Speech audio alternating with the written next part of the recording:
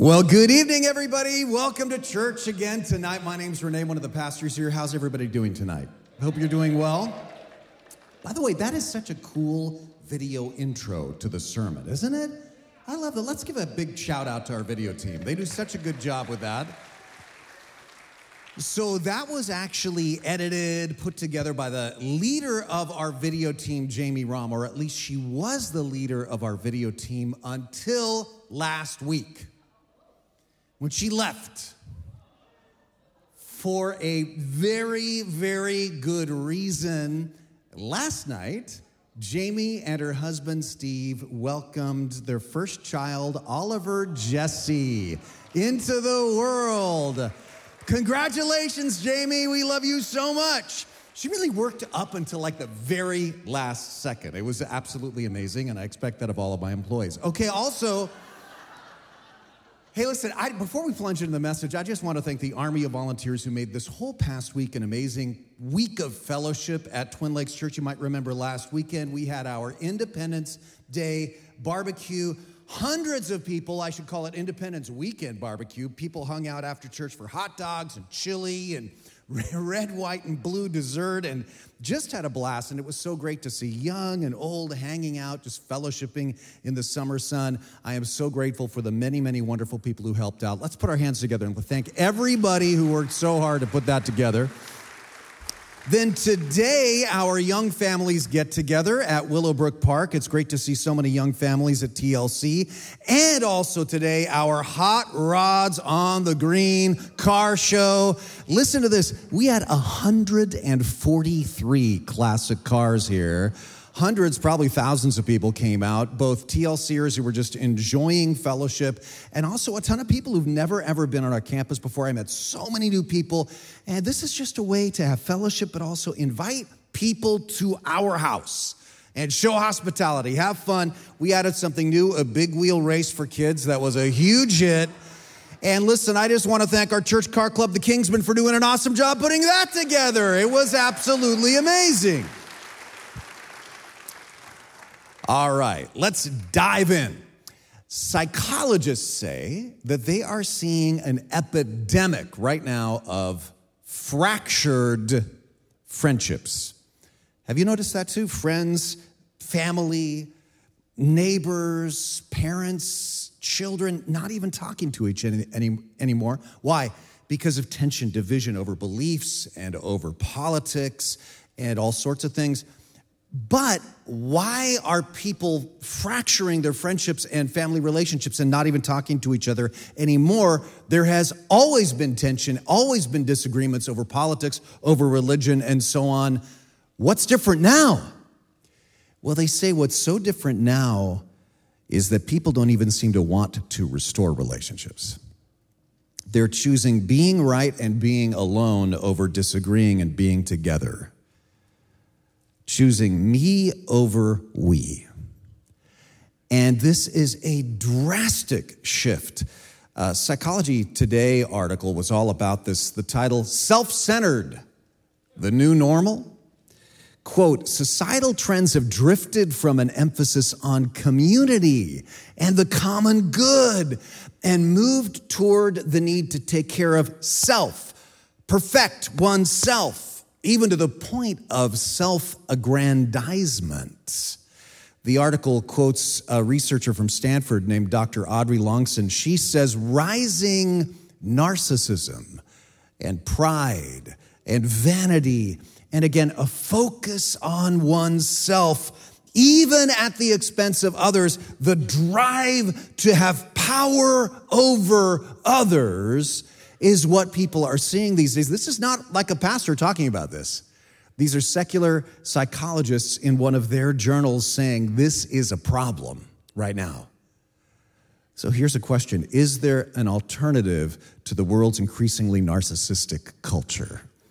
Yes, and it was a solution coined 2,000 years ago. Let's look at the relationship revolution as we continue our series verse by verse through the book of Ephesians in the Bible. Today, Ephesians chapter 5, verses 21 through chapter 6, verse 9. Amazing passage of the Bible. So Darrell Johnson is a Bible expert. He says the revolution that Paul starts in this revolutionary passage of the Bible was revolutionary when Christians first heard it in the first century, and it is still revolutionary in the 21st century. That's a lot of revolution. Now, why was this passage of the Bible so revolutionary? Well, you got to understand the culture way back then 2,000 years ago in the Roman Empire. PBS recently had a documentary on Rome, and it said ancient Rome was a man's world. In politics, society, and the family, men held both the power and the purse strings. They even decided whether a baby would live or die. They go on, families were dominated by men, and dominated is a key phrase there. The father had absolute rule over his household and children. If they angered him, he had the legal right to disown them, sell them into slavery, or even kill them. One respected historian said that if you could summarize the whole Roman interpersonal ethic in one word, it would be dominate. It was expected. That was a virtue for those days, for masters to dominate slaves, for fathers to dominate their children, for men to dominate women. And then the new Jesus movement started teaching the exact opposite. The same secular historian says one word could summarize the Christian interpersonal ethic: serve. Masters serve slaves, fathers serving children, husbands serving wives. Now, where in the world in first century Rome would the Christians possibly get this counter-culture, revolutionary concept from today's Bible passage? This passage has a principle at its heart that if you dare to let this loose at work, at home, in all of your personal relationships, it will absolutely revolutionize every single one. And the revolutionary era starts with Ephesians 5, verse 21. Submit to one another out of reverence for Christ. Say that out loud with me. Submit to one another out of reverence for Christ. If I say nothing else for this entire teaching time and you remember nothing else, this one verse says it all. So here's what I want to do. I want to spend most of our time this morning kind of peeling back the layers of this, all right? This is going to be deep. Anybody willing to go deep tonight? This is going to be some serious Bible study tonight. Ready for this? Are you ready for this? Are you really ready for this? Okay. Let's start with the word submit, all right? In the original Greek, the word is hupostasso, and that's made of two words, hupo, which means under, and stasso, which means to stand. So literally it means to stand under, all right? Meaning what? Well, I'm going to get a little nerdy on you here, but one real authority when you want to find out the meaning of an ancient Greek word or a Koine Greek word, the language that the New Testament was written in, is a big, thick book called Thayer's Greek Lexicon. And what they do is they research every single time that any Greek word is used in the Bible or any Greek literature at the time it's written, so you have an understanding of how people understood this word. So Thayer's Greek Lexicon gives two definitions of this word. One, a Greek military term meaning to arrange troop divisions in a military fashion under the command of a military leader. Now, when I was growing up in church, that's the only definition of submit that I ever heard. However, there's another equally possible definition, according to these experts. They go on. In non-military use, it was a voluntary attitude of giving in, cooperating, assuming responsibility, and carrying a burden. So, which of these two is it in this passage can we even figure out which of these two was meant? Well, a clue is in the next phrase. To one another, right? Submit to one another, to each other. So does that work with the military sense? Does an Army drill sergeant tell recruits at boot camp, obey one another? No, what does he say? Obey me. So one another, each other. It probably implies the non-military meaning of voluntary attitude of giving in, cooperating, assuming responsibility, and carrying a burden. Be like this to one another. Now, in English, the word submit has accrued some weird baggage, right? Submit.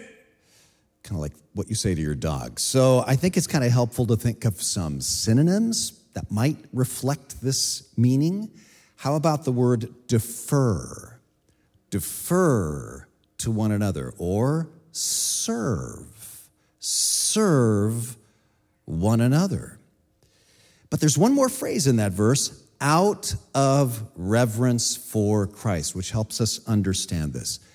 It's interesting that Paul does not say, submit to one another out of reverence for each other. That would have been fine. In fact, that's the golden rule. So that's not bad advice. Submit to one another out of reverence for one another.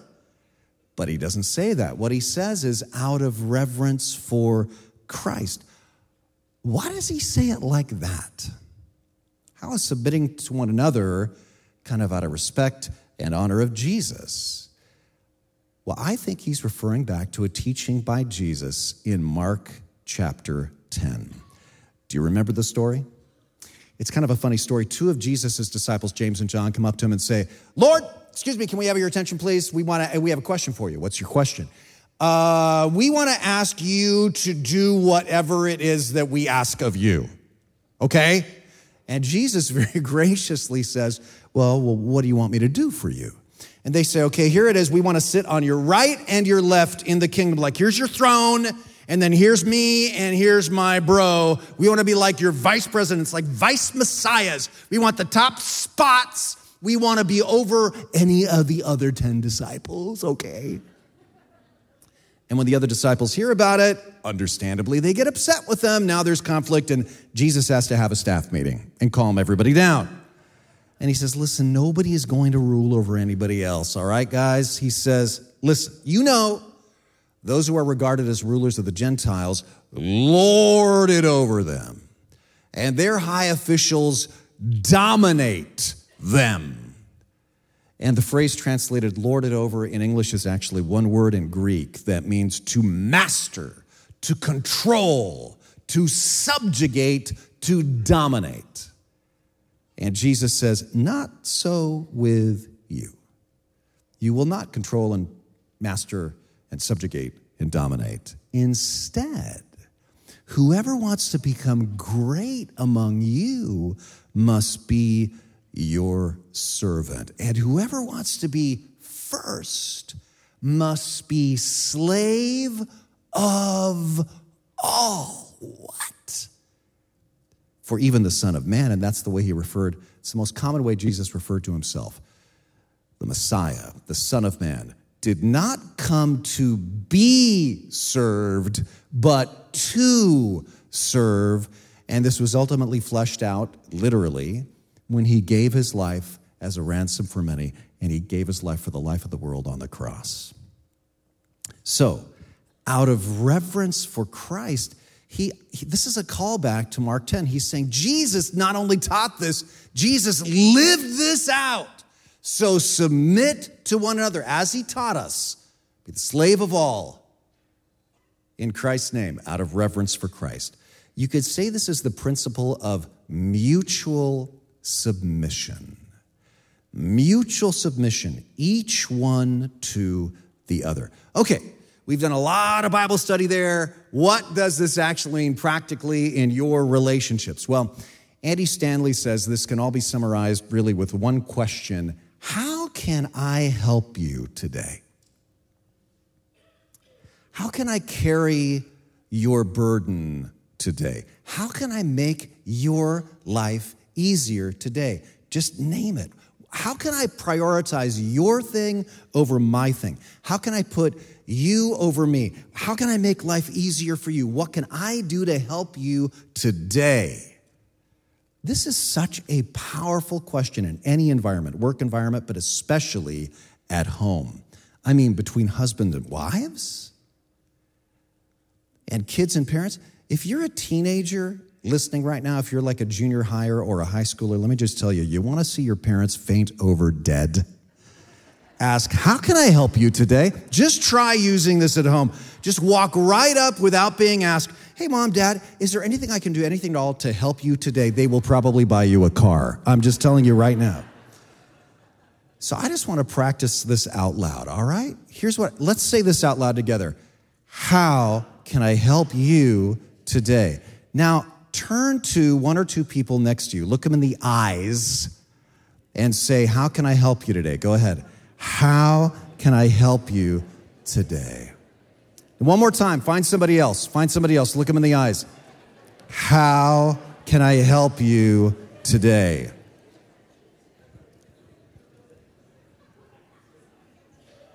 All right, you know why you don't really want to ask that question? Because the people you're asking that question of might have an answer. Well, yes, in fact, I've been waiting for you to ask the question. I've got a list. Can I just be real honest with you? When I do this with Lori, the best days ever, because I do try to ask this every day, but the best days are the days when I go, what can I do to help today? And she says, nothing, I got it covered today. Love that! Because I get credit and I didn't even get an assignment. I'm just letting you in on my sinful nature. But this is the principle of mutual submission. Now, here's why I took so much time peeling back the layers of one tiny little verse. Because this is Paul's theme for the whole rest of the passage. And what Paul does next is he gives us examples of how this principle of mutual submission actually works out in three relationship pairs: wives and husbands, children and fathers, and slaves and masters. And this was revolutionary because in those days, in most cases, the three on the right here were all the same guy. They were what was called the paterfamilias, the one who, as we saw from that PBS documentary, just ruled over the whole household. The way it worked in Roman culture, submission only went one way, from this side to this side, right? Wives submitted to husbands, children to fathers, slaves to masters. But Paul is about to say that there are aspects in which submission for Christ followers is never one way. It is two-way. It is mutual submission. Okay, great. But then the very next verse Paul writes is a verse people misinterpret to mean the exact opposite of this. The next verse of the Bible is a powder keg. A lot of pastors won't even touch this verse. I am going to get emails about what I say about this verse. Again, my email address, adrian@tlc.org. But, so are you ready for this verse? Are you ready for this verse? Are you sure? It's dangerous. Here we go, verse 22. Wives, submit yourselves to your own husbands, as you do to the Lord. Well, I think that's pretty clear. Let's close in a word of prayer. Now, I've noticed no matter how you feel about this verse, I've noticed this verse does not make it onto a lot of refrigerator magnets. This verse is not on a lot of license plate frames. No woman I know says, that is my favorite verse of the Bible. What are we supposed to make of this verse? Please remember that context is important to any sentence in any language. Let me just give you one example. This is our cat, Nani. When our daughter Elizabeth was living in Hawaii, she adopted Nani from the animal shelter in Kona, and she named her Nani, which in Hawaiian means beautiful. Now, for a variety of reasons that I still don't fully understand, nor am I told have a right to question, Nani now lives with us. And Nani has a very set routine every morning. When Nani hears that we are awake, and usually I'm an early riser, so usually it's me, Nani waddles over to her food bowl. She plops down right in front of it and meows incessantly, communicating as clearly and urgently as she possibly can. She must be fed now or she may die. And every single morning I always say, "You want to eat, Nani? Want to eat, Nani? Want to eat, Nani?" Now here's why I bring this up. Look at that sentence. Context is very important, right? Grammar is important. Commas are important. Sentence structure is important. Imagine if I were put on trial. Renee, you encourage people to eat a cat. We have a verbal transcript. Well, yes, I said those. You're not denying you said those words. Yes, I said those words. But don't try to explain yourself away. I'm not explaining myself away. I'm just explaining myself because you're missing the context. You want to eat, Nani is very different from you want to eat Nani with no context. Well, the same principle applies to this verse of the Bible. We do not need to explain this away. It says what it says, but we do have to explain it. Remember the context. What's the verse right before this? The principle of mutual submission, which is Paul's theme. Submit to one another. That undergirds everything else he says next. Plus, in the Greek text, submit yourselves doesn't even appear in verse 20. That's right, it's not in there. It says, wives, to your own husbands, kind of like, for example. In other words, a literal translation of verses 21 through 22, which are one sentence, would read something like this: submit to one another in reverence of Christ. For example, wives to your own husbands, as to the Lord. And if you keep reading, that's just one example of 6. He goes on to husbands and kids and dads and so on. Now you might say, okay, Renee, I can buy that. But what about what comes next? For the husband is the head of the wife, as Christ is the head of the church, his body, of which he is the Savior. Now, as the church submits to Christ, so wives should submit to their husbands in everything. Wait, so apparently you're supposed to submit to your husbands as basically to God? What kind of advice is that, and how did it get in the Bible? You probably have heard people argue male domination and female subjugation from this verse. Sadly, as a pastor, I've heard many abusive men use this verse as a club. But again, in context, it cannot possibly mean domination and subjugation, because that's exactly the idea that this whole passage and the teaching of Jesus in Mark 10 completely undermines. The clue is, as Christ is head. How was Christ our head? Well, what did we just read? Jesus said he came not to be served, but to serve. So what this means is serve your husbands, just as your husbands serve you, just as Jesus served us all. Mutual submission. Now, does this idea of mutual submission really mean the husband must submit to the wife as well in some way? Yes, and in fact, Paul ratchets it up. This is how husbands apply the submit to one another idea. Husbands, love your wives, but you don't get to decide what that looks like. Here's what it looks like. Just as Christ loved the church and gave himself up for her to make her holy, cleansing her by the washing with water through the word, to present her to himself as a radiant church, without stain or wrinkle or any other blemish, but holy and blameless. Gave himself up for her. That means a willingness to sacrifice everything for her. Now, I know plenty of guys who say, totally agree with that. Man, I would give my life for my wife. Some guy walks in here, I would take a bullet for her. Well, first, that's unlikely to ever happen. In the meantime, you're not even helping with the dishes, okay? Remember, this means asking, how can I help you today? She probably won't say, will you take a bullet for me today? Although if your relationship's really bad that day, she just might suggest it. But she probably will say something like, you know what? Do the dishes.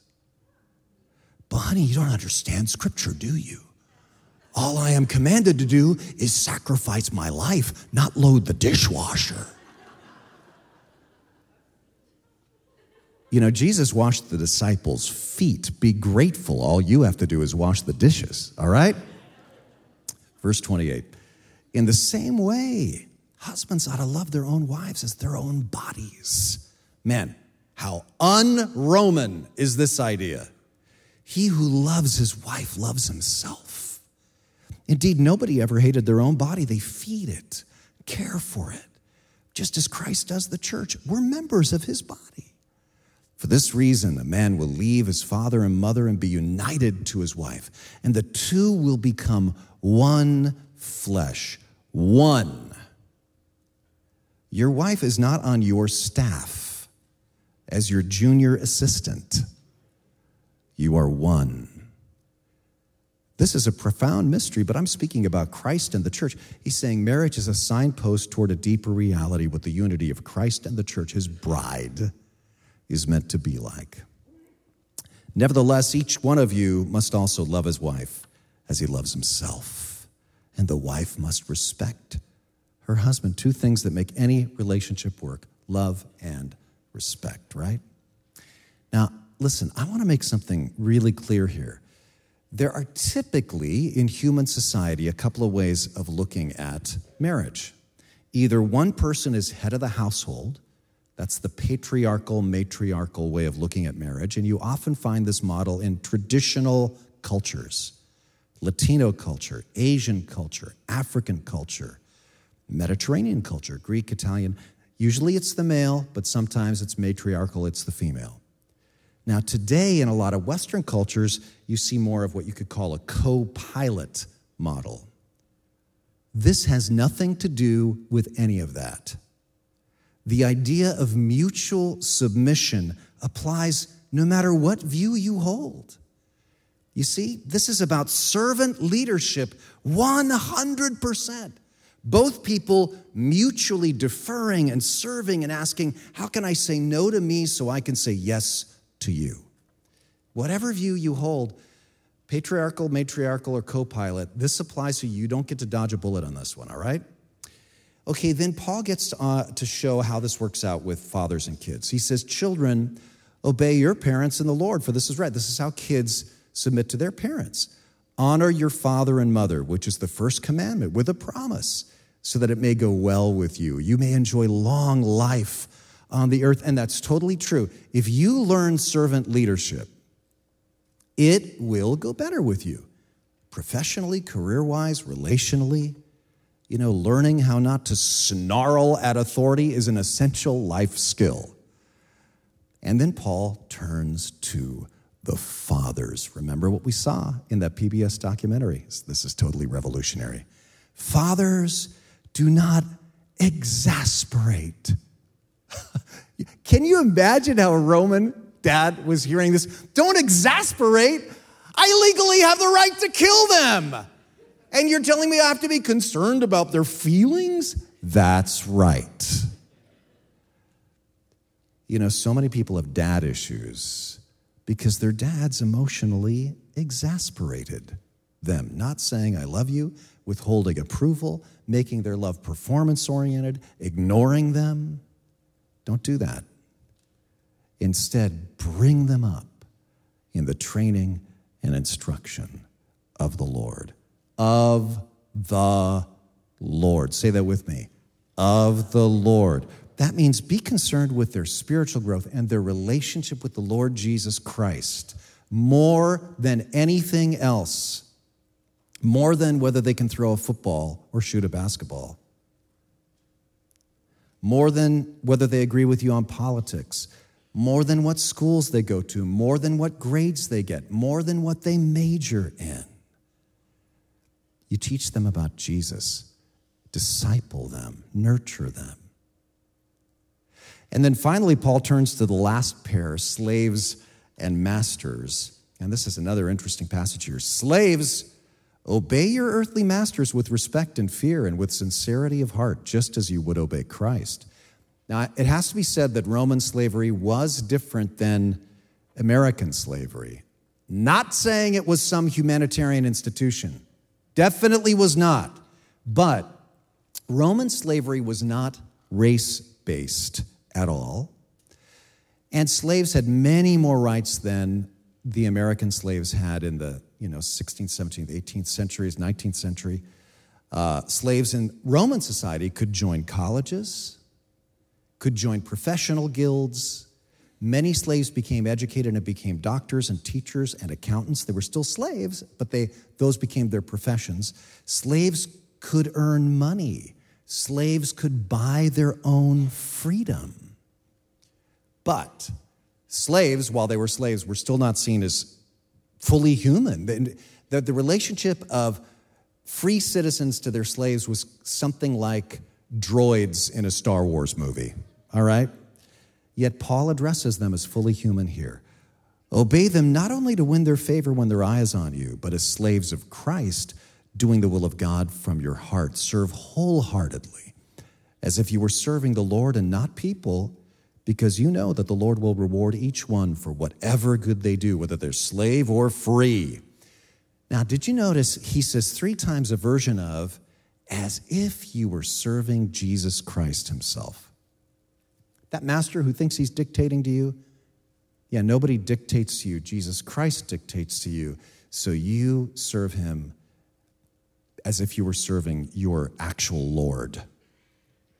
Which I'm sure all the masters hearing this so far were completely fine with. I'm sure they are all, that's right. Look at me the way, like I'm Jesus.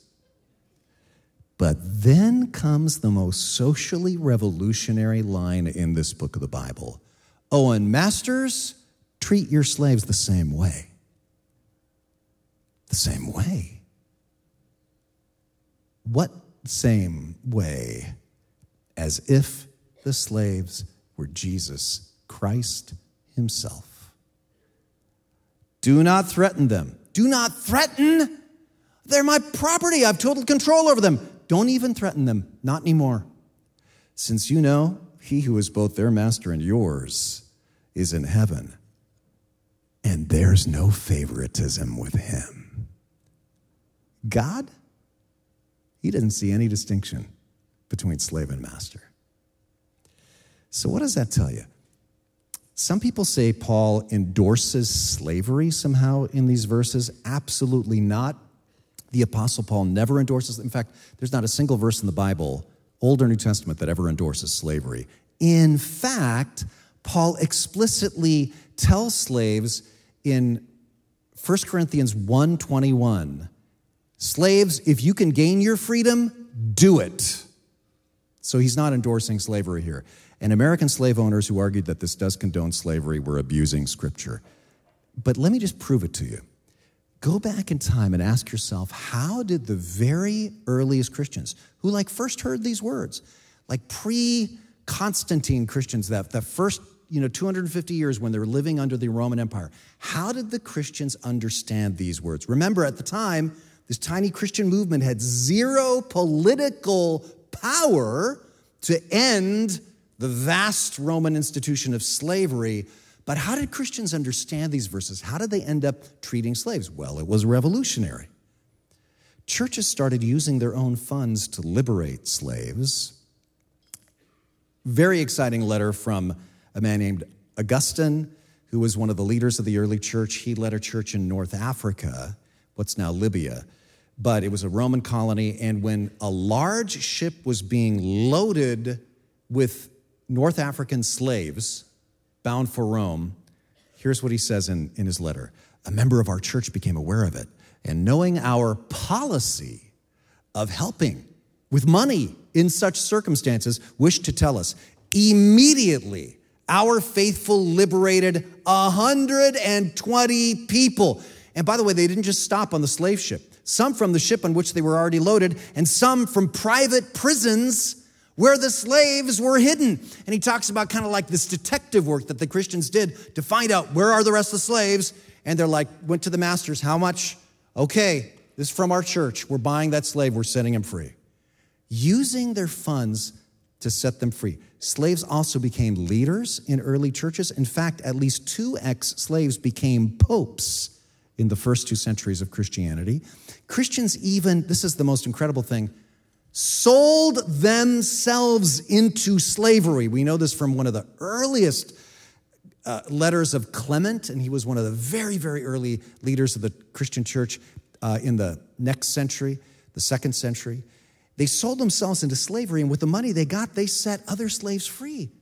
They put themselves into slavery so that other people could be free from slavery. Why in the world would somebody do something like that? Because of the phrase that keeps popping up in this passage, as if you were serving the Lord. And that is the key to the whole idea of mutual submission. That's the heart of the whole idea. I like the way Darrell Johnson puts it. The people in your life are appointed agents authorized to receive the love you want to pour on Jesus. Now just think about it for a minute. Wives, your husbands are the appointed agents authorized to receive the love that you would want to pour on Jesus. And husbands, your wives, are the appointed agents to receive the love that you want to pour on Jesus. And children, it's your parents. And parents, it's your children. And employees, it's your bosses. And bosses, it's your employees who are the authorized agents appointed to receive the love you want to pour on Jesus. See, this is the heart behind mutual submission. When you understand how much Jesus loved you and who he is and what he did, that the Son of Man came not to serve, but not to be served, but to serve, and then how he served by dying for your sins on the cross and rising again. When you're overcome with that kind of love, and then you read this chapter in the book of Ephesians that keeps directing yourself to see these people as if they were Jesus, to respond to them as if they were Jesus, then you just go, man, I will do anything for you. It is we over me. In fact, it's you over me in the name of Jesus. I'll close with this. This is what this looks like in real life. I've shown some of you this before, but it's such a perfect demonstration of this to me. The servant heart. Dr. Robertson McQuilkin, he was president of Columbia Bible College for 30 years. And toward the end, his wife Muriel developed Alzheimer's disease. And he tried to take care of her while he was doing his job, but eventually it just wasn't possible. And he resigned his prestigious post to take care of Muriel. And he spoke about it years and years ago now at a banquet. And here's some black and white photographs of him and a recording of his remarks. I haven't in my life experienced easy decision-making on major decisions, but one of the simplest and clearest decisions I've had to make is this one, because circumstances dictated it. Muriel, now, in the last couple of months, seems to be almost happy when with me, and almost never happy when not with me. In fact, she seems to feel trapped, becomes very fearful, sometimes almost terror. And when she can't get to me, there can be anger. She's in distress. But when I'm with her, she's happy and contented. And so I must be with her at all times. And you see, it's not only that I promised in sickness and in health, till death do us part. And I'm a man of my word. But as I have said, I don't know with this group, but I've said publicly, it's the only fair thing. She sacrificed for me for 40 years to make my life possible. So, if I cared for her for 40 years, I'd still be in debt. However, there's much more. It's not that I have to, it's that I get to. I love her very dearly, and you can tell it's not easy to talk about. She's a delight. It's a great honor to care for such a wonderful person.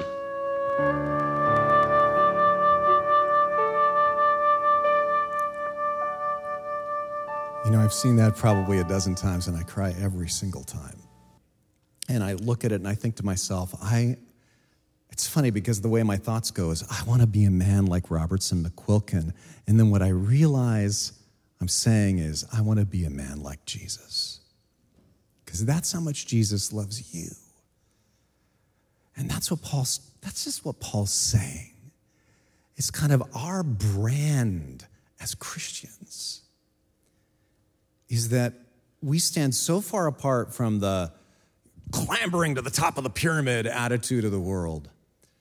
We treat each other like Jesus treated us and like they were Jesus. That's how much we love them, and that's how much we serve them. And when people see that, they're drawn to the Jesus whose love we echo.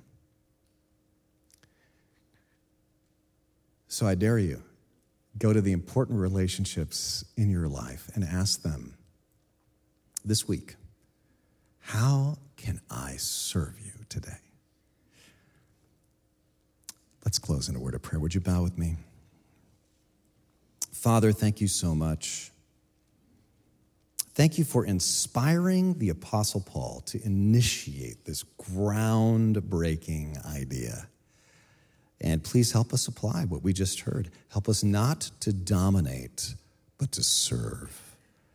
And to make it our daily habit to ask, what can I do to serve you today? But most of all, thank you so much for sending your son to do that for us in the most dramatic, painful way imaginable. And I pray that if there are those here who have been thinking about becoming Christians, but they have been put off by the kind of the domineering, self-seeking version of that we often see in the news or somewhere, that they would hear this and would opt into following Jesus, who saved us by being the servant of all. And I pray that you would raise up more and more people here at TLC who understand the power of serving others as we all live in submission to our Father in heaven. In Jesus' name, amen.